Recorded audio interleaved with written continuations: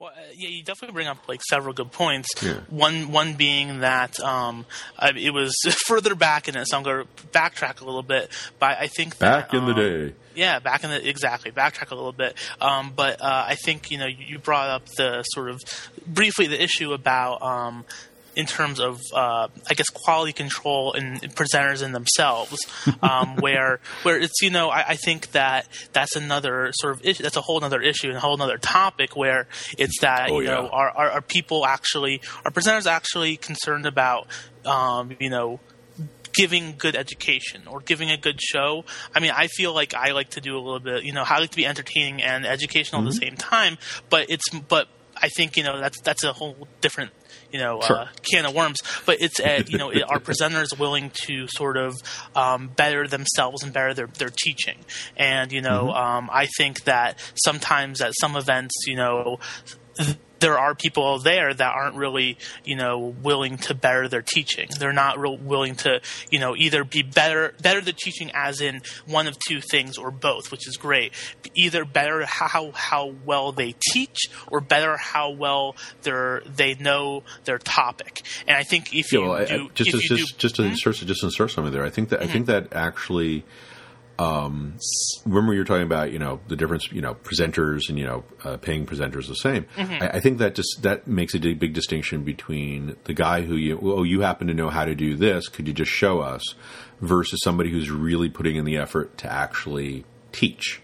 And that's a big, defining level. It's like, I know Lee's been doing a teaching class thing. They did one this weekend, which I actually heard very, very, very good reviews of. Yes. They tried doing one in Chicago that didn't go very well, which I actually understand why, because, that won't go into. But, yes. The learning from those mistakes to do a better thing is one of the aspects of teaching. But I think it's a very, very big, distinction I see within the scene of those teachers, those people who are bothering to up their game, as it were.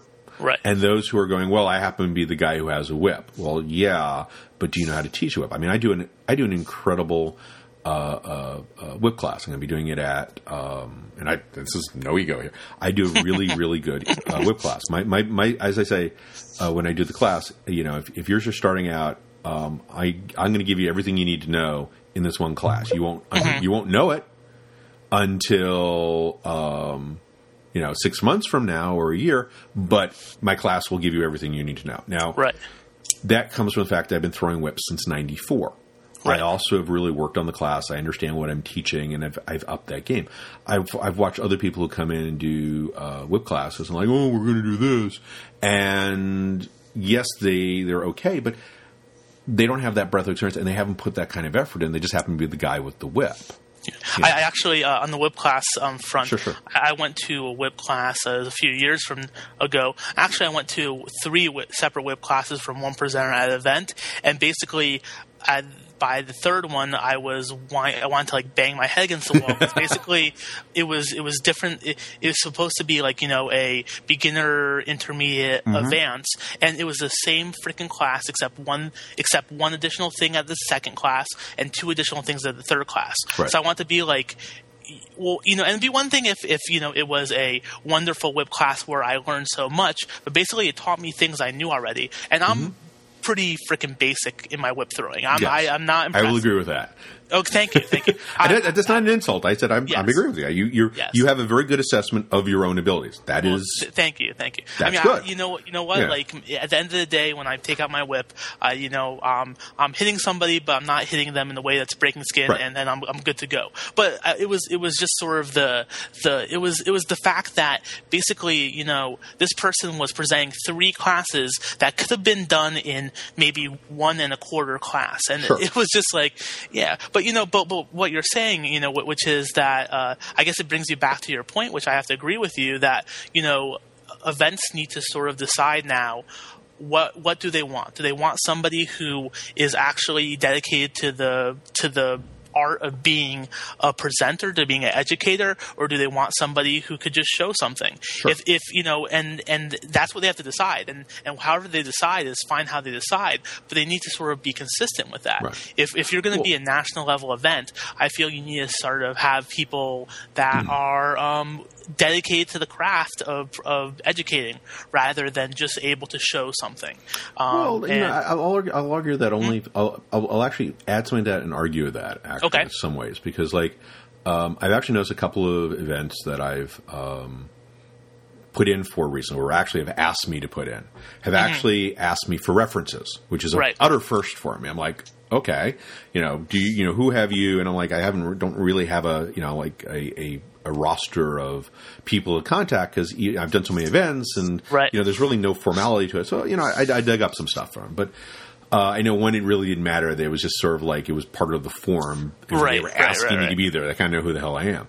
Yes. But on the other hand, I have a problem with – this is something that I ran into recently, which was I've been around enough to watch cycles, and right now there's an interesting cycle where you have a lot of people who are they're trying to get into the presenter. I want to be that paid presenter. I want to be the guy. I want to be, and they want to make some money out of it or whatever, But you're getting into almost a cult of teaching. I was at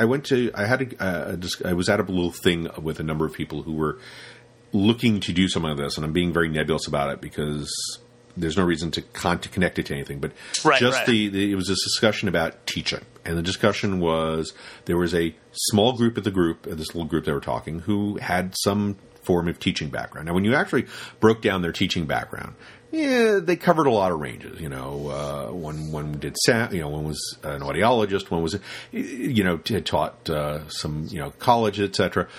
When you really looked at what their background were, they weren't really, they'd done some teaching, but they weren't like done teaching. Right. And they were so throwing around certain structures of teaching structures and certain level type structure stuff in teaching that it had nothing to do with what we were teaching or how to teach. It had to do with if you didn't know these buzzwords, you were not a part of this conversation. Right.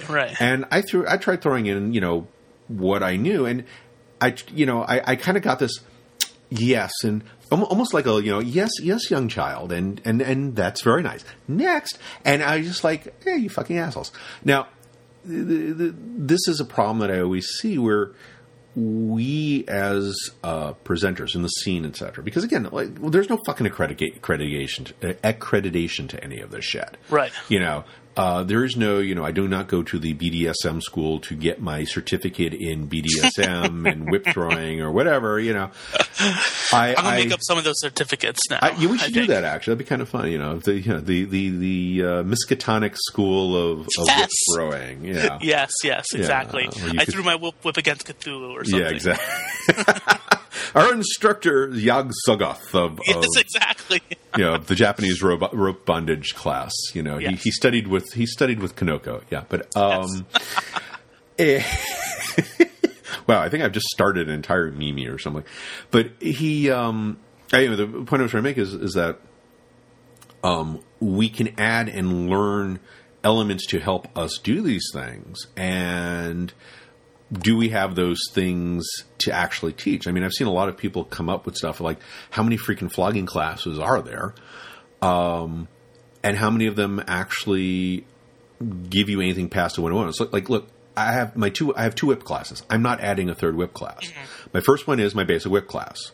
My second one is my intermediate advanced class, which is simply, really it amounts to me talking and then about whips, discussing specific structure type things and what we're doing, and then having everyone show me what they can do, and then we work on your form. Now, the reason being is that in order to learn how to throw, the basics of learning how to throw are 101. Once you've learned them, there is no 102. 102, when I was learning how to throw, I was going to a lot of Fraser's events and also Greg's events. I was going to Camp Crucible. I was going to Leather Retreat, and I had originally gone when the two of them were working together. So it gives you an idea of my time frame if you know any of that history. But at the top of the hill was this one guy who would teach the 101 class. At the bottom of the hill, because this is the camp and there was a hill, the area they do the teaching was all the way top. At the bottom of the hill, you had the crackheads. The crackheads were the guys who'd been throwing whips. They'd all taken the 101 classes, either the last year or, years ago. And they'd been throwing since. And it's a practice thing. And they'd be going like, hey, watch this. I got this new whip. I can do clip, boom, boom, boom, boom, boom, boom, boom. And they do this wacko combination of shit. And you're like, wow, that's cool, man. Let me try that. And that's the 102 class. And there's no seriousness to it other than working on your form and going past a certain point. You want to learn to throw? Hey, watch somebody do it. If you've already gone through the 101 and you're already comfortable enough that most of your basics are like air, they're like walking. You just do them without thinking. Mm-hmm. Then you're going to be able to look at what that guy's doing and go, oh, I see. You do this, this, and this. And to a certain degree, I think of that in rope as well. Although rope, there's the basics, how to tie knots. Then there's how to do basics harnesses. Once you get past those, then the 101 becomes the 102 becomes watching somebody like Zamil and then picking up six or seven things that he does simply because you were watching, and or taking Mark Deviate's what's that diagonal harness that he does? Do you know the name of that? Oh, the Hishi Hojo thingamabobber. Yeah, yeah. Which each year he did that. He did it in. He taught a little more of it, and here's somebody who he knows it by muscle memory. I mean, the biggest problem with like rope and stuff like that is it's muscle memory. So in order to actually teach stuff like that, you actually have to kind of almost pull it back and rediscover what you did. Like I always say in my rope classes, I'm going to talk. Watch my fingers. My fingers are going to do an entirely different class. Because what I think I'm doing is not what my hands are doing, because my muscle memory is, if I stop talking, my hands go and do it. If I start talking, sometimes I can't even tie the knot because my muscle memory ties it, my mouth does not. And right. I remember I went to two of Mark's classes, and Mark's Australian. He's a really cool guy. He's phenomenal. He's practiced in Japan. He's got an incredible rope bottom who makes him look awesome, but he does really good work to make her look awesome. But he's not. I won't say he's a great teacher. He's an okay teacher. His accent is an issue. It's a little impenetrable. He's showing you stuff and kind of assuming sometimes that you know this. Which is, it's whatever. You're at ShibariCon, whatever. But what's interesting about it is the first year I saw it was he taught it A, B, and C, and then left out D, E, and F. Oh, my God, what the hell? I thought I turned all that stuff off. Hang on a second. I want to turn off, make sure my sound doesn't go. That is, weird. My sound has changed suddenly. Okay. Which is weird. Hang on. Sound... sound effects, internal speakers, put it to digital out. There we go. Ha! No, it won't sound at all. Anyway, what I was trying to say is that he left out certain things that he in his mind, didn't think about because he thought they were. Well, you should know this. It's like you'd know this. The second year he did it, and it's what the fuck. Okay, hang on a second. Did you hear that, by the way? No, I didn't. No, okay. That was broken up. Okay, let me quit out of this a second. Yeah. Okay. Anyway, so what I was saying was he the second year he did it. The little twists that lock each one. Right. Okay. So he did everything, and then he just did the twists, but he never explained which direction the twists went. That was like he covered he covered A, B, C, D, and now he did E and F, but he didn't do the twists. And I was fascinated by it because that was the one thing everyone got stuck on in the class, where you go, okay, you do this, you go this way, you go that way, and then each time he'd do the thing, he'd just do the lock, and he never explained whether you had to go right or left. Uh-huh. And that was what was confusing everyone else. And it's like each year that I saw him do it, he'd add a little bit more as either people, I think, complained or he figured, oh, maybe I should show this part, And that's a large part of, understanding the material you're teaching, especially if you're getting into a 102. And, being able to break it down properly so people can understand it. And also, are they, how much of it are you actually teaching, or are you showing, well, you just use blah, blah, blah, blah, blah, blah, blah, and expecting people to catch up to it. It's either it's a skill you have or you don't have it, or you can learn it, It was funny. When I took it the second year, I finally got it. I can't remember the harness for shit because I haven't really practiced it. But what was funny is when I did it, I found that I got dyslexic, and I did it and it was right to left instead of left to right.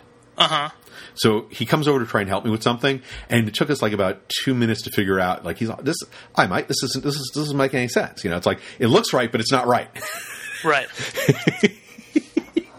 But anyway, I'm just rambling here. So yeah, right. But yeah, I mean, it's a hard thing to again, we don't have really a teaching school, and I think that it's a rare teacher who really learns how to teach.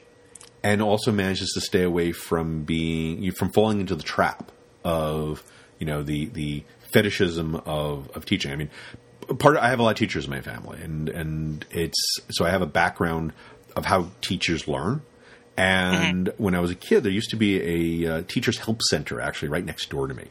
This is when I grew up in Soho, and I used to go in there, and it was fascinating watching them teach teachers how to teach.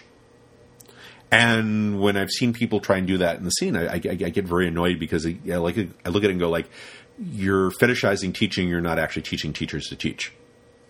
Anyway, I think like several things. I have a teaching background. I used to teach, but I don't teach now. And I think how you teach and what you teach to, say, public school children, the relation between what you need to know to do that and what you need to know to teach adults something kink related is, apples and oranges. Yes. Where a lot of what you need to know to teach a elementary school is classroom management, which some of that is effective for kink related stuff. Sure. But at the end of the day, you need to realize these are kids who do not want to be in your class. Probably don't want to learn what you want to teach them, and you have to teach them it anyways. Yeah. At a kink event, these people are here. They want to know what you want to do, and possibly they're turned on by what you're doing. So it's apples and oranges. Sure. But I do think a lot of some of the skills you would learn being teaching in another context is what is important and would be useful for teaching kink. But I don't think like you said originally, right at the beginning, you don't need to know a bunch of buzzwords. You don't need to know about how the child development and how they learn. It is important to realize like there's different ways people learn, and that's important for kink events.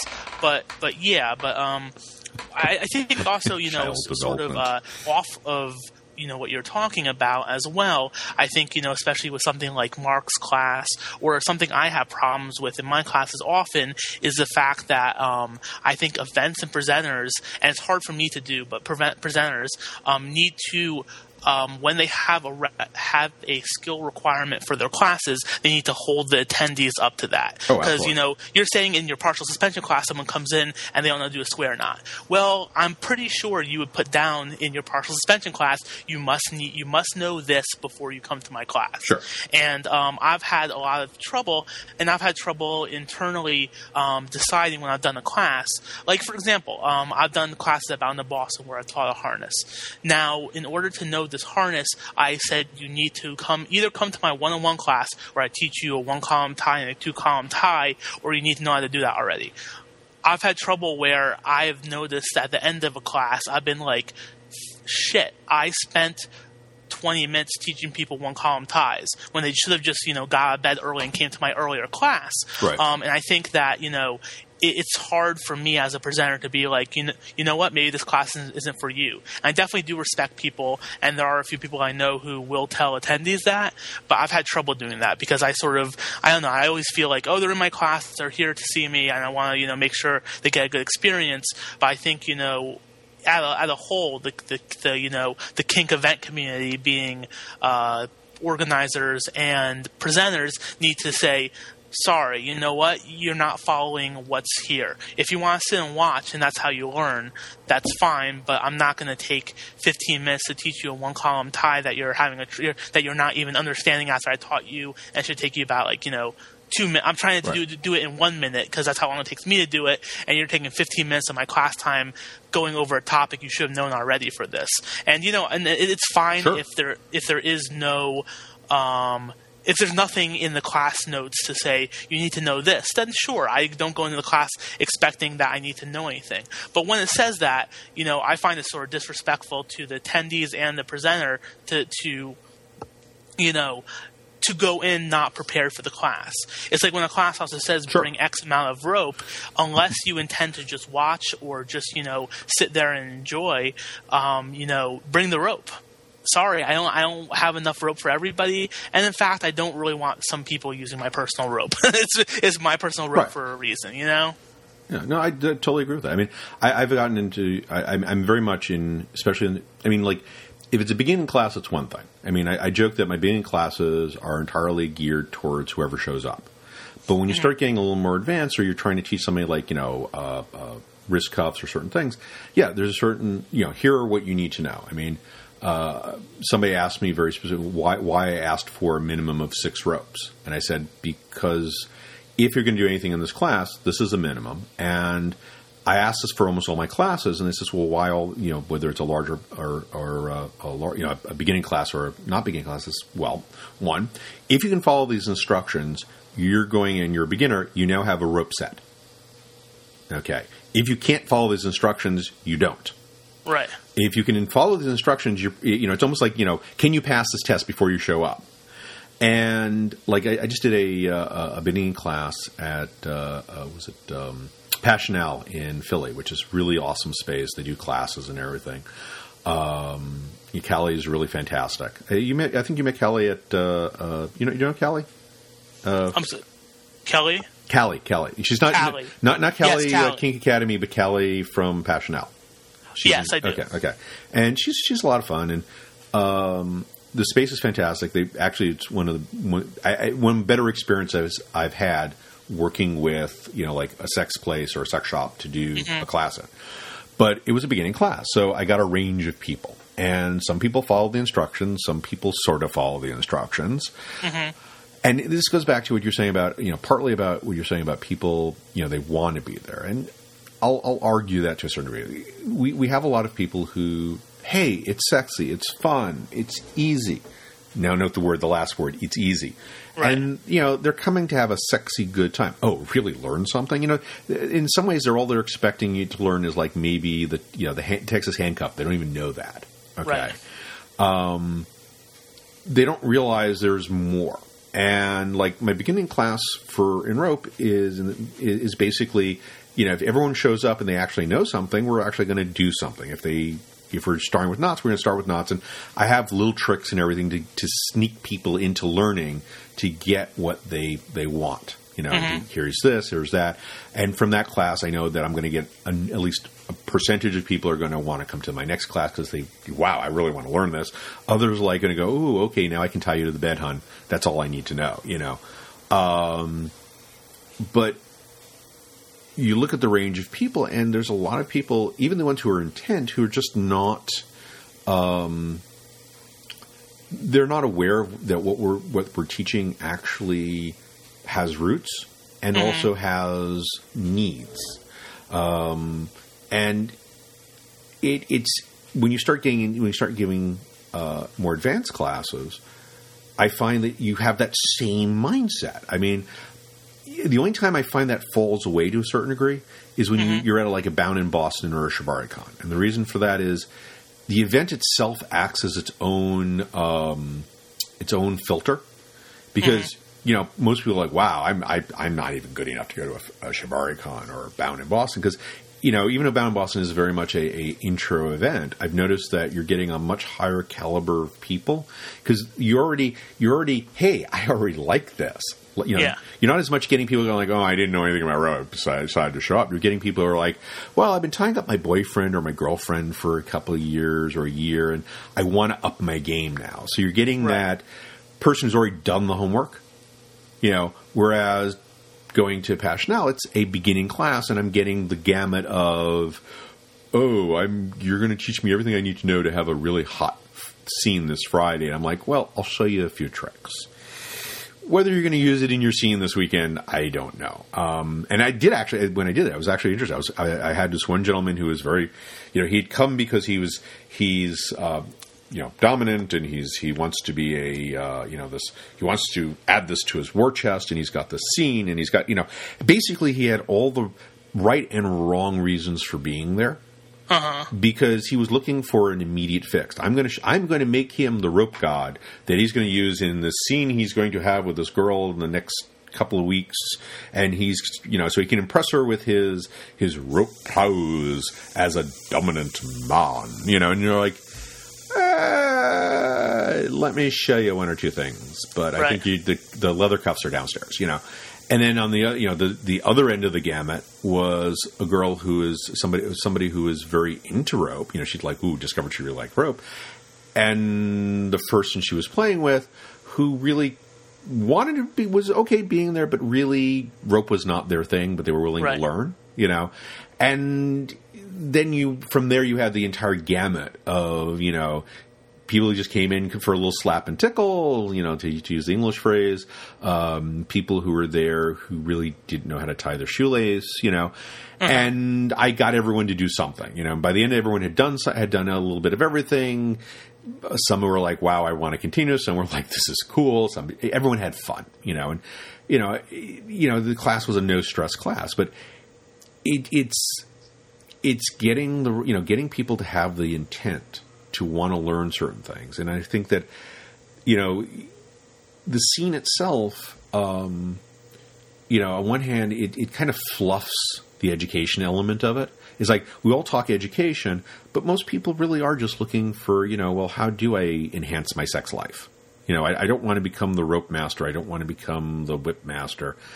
And, outside of buying a flogger and some cuffs and, learning how to spank and maybe a cane, there really isn't much that isn't, a little technical. You do need to learn how to tie a knot. You do need to extend yourself a little to learn how to throw a whip. I mean, financially alone, throwing a whip is expensive because you got to buy a whip. Investing in a rope set is not cheap in and of itself.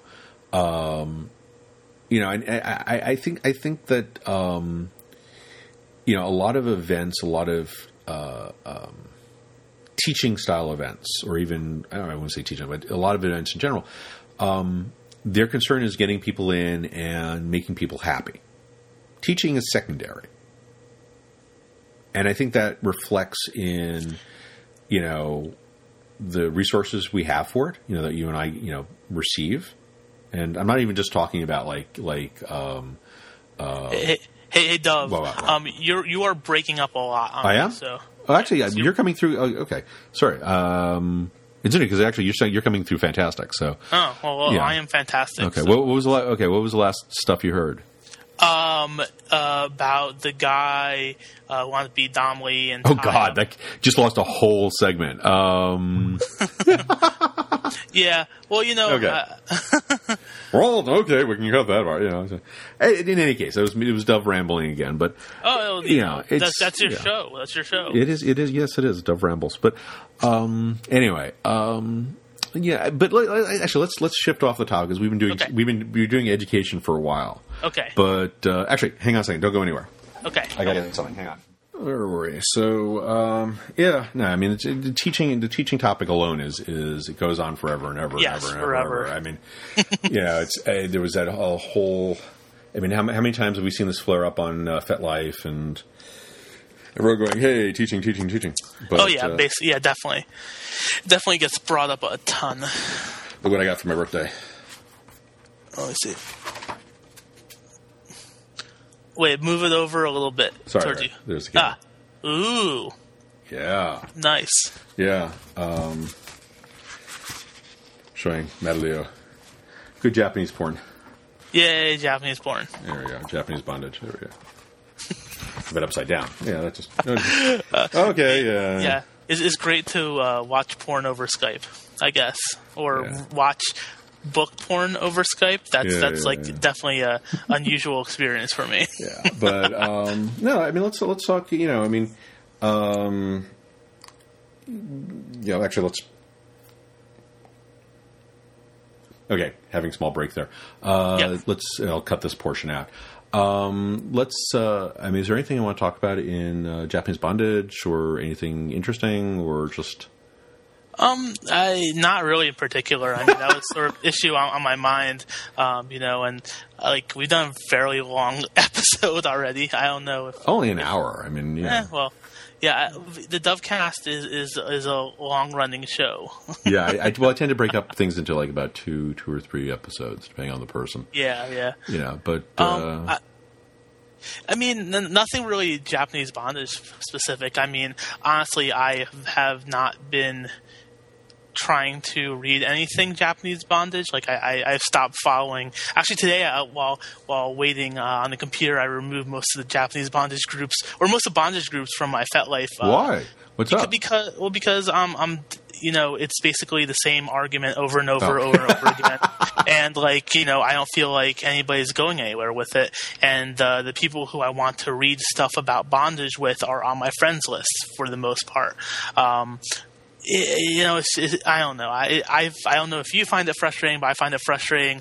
Sort of the same topic. Is it Takata Kote safe? Well, it depends. Is it? You know what? Like that's a ridiculous argument, because it's safe for some people, it's not safe for other people. It could be safe for somebody one time, but not another time.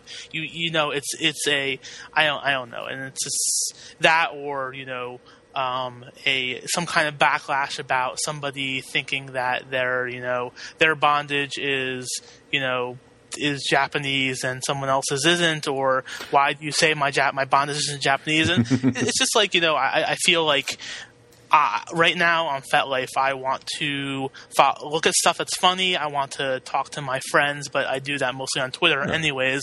So it's it's well, actually, what you just brought up is actually pretty cool, because was it? I'm the same way. I mean, I used to be very heavy on the ARA list. Yes. Until I finally realized that my entire responses to the ARA list at that point were, after a certain point, was do a search for my name, find the argument. Because it was like we'd argued everything to death, and it was like, oh, how do I prep my rope? Do a search for prepping rope or Jaspa Master. There you go. Yeah. And they go, oh, thank you. Actually, I saw what I think was the best new question. Actually, okay. What's his name? It's in Rope Victims or whatever it is. It's the one that Rope Victims. Yes, I follow that group now. Yes. Okay. And what's his name? Larry actually came up with it. Rough Mercies. Rough Mercies. Yeah. Which was not, is a TK safe, but do you like the TK? Yes, I saw that. I haven't responded to that, but I do. That is a much better question. I love that, because the thing is, is the TK awesome? Yeah, which is even better. Yeah. Well, the thing with it was just the fact that I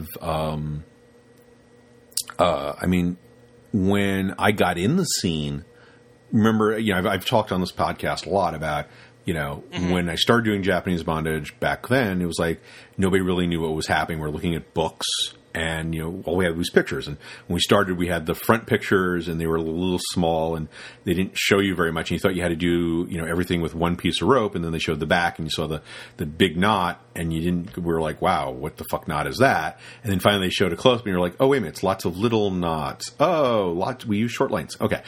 But there was another aspect to this, which was way back when all we ever used was the Hishi diamond harness. Okay. Mm-hmm. And that was because it was the only thing anyone knew. And people knew about the TK, but they didn't know how to tie it. So everyone would tie it from both ends. It would be very loose. You know, you wouldn't understand how to, it's like people, when I was originally taught it, I was taught that the rope holding the two arms together was the part that kept the person in there. It wasn't until I started using it, I said, wait a minute, it's not that. It's the ropes on either side that keep the arms moving out. That's what actually keeps the person in place. Okay. Mm-hmm.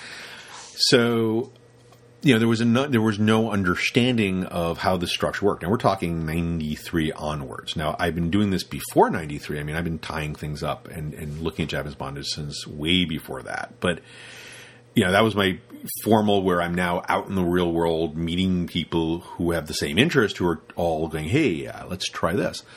And there was a point where everyone got so utterly, putridly sick of the Hishi, because you go to any Japanese bondage class, Midori would come into town. We're doing Japanese bondage. What do we learn? The Hishi.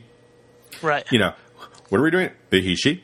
What's in this class? The Hishi. It was like Japanese bondage was entirely taken up by a fucking body net. I mean, it was fucking like, Yes. And I love the TK, but what I find interesting, I responded to the thread because Mecha Kate, Kate, yes. Talked about the fact that yes, it's great part. It can be a great part of a scene, but the tie itself, oh my God, do I really need to be tied up with another TK? Do something different.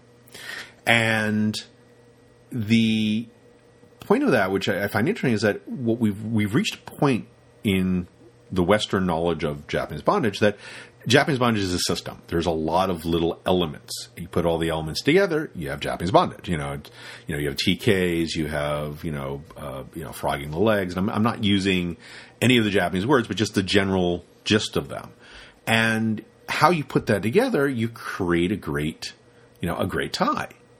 And, there's a traditional way, whatever that is. And there's the, whatever you're doing right now because, you want to fuck the girl or the guy and you need access. So you're going to do the tools, use the tools you need. Mm-hmm. But it's that element that people I've also noticed have gotten so stuck on doing the TK. It's like, go to all the classes I go to and go to go to Bound Boston. And, the first thing everyone pulls out is the chest harness, TK. Okay. And it's, we're all doing one-on-one classes, but then everyone is just doing TKs and nobody's doing anything original with it or interesting. Right. It's just, okay, guys, all the parts go together. Don't just do the TK. Sounds like a rhyme, Da, da, da, da, da. And I'm like, wow, we're at that point again. It's like, now do something different. I find it funny that, I like doing the 5-banded, was it the arm cuff thingy that I've been teaching for the arm binder, the Japanese arm binder. Okay, the one that Leon does? The one that it's 1, 2, 3, 4, 5. It's like the 5 bands up. I think if that's the one, I think I taught it to Leon. So.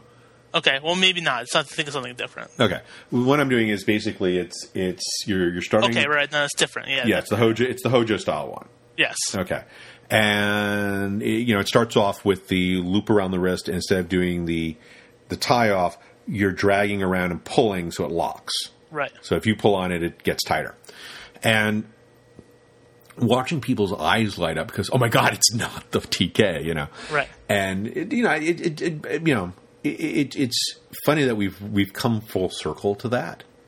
And the fact that after, like you said, all this stuff, the people, I'm going to have a blast hanging out with Wicked Dave at Bound in Boston, because, I did a podcast with him. I want to pick his brain. Okay.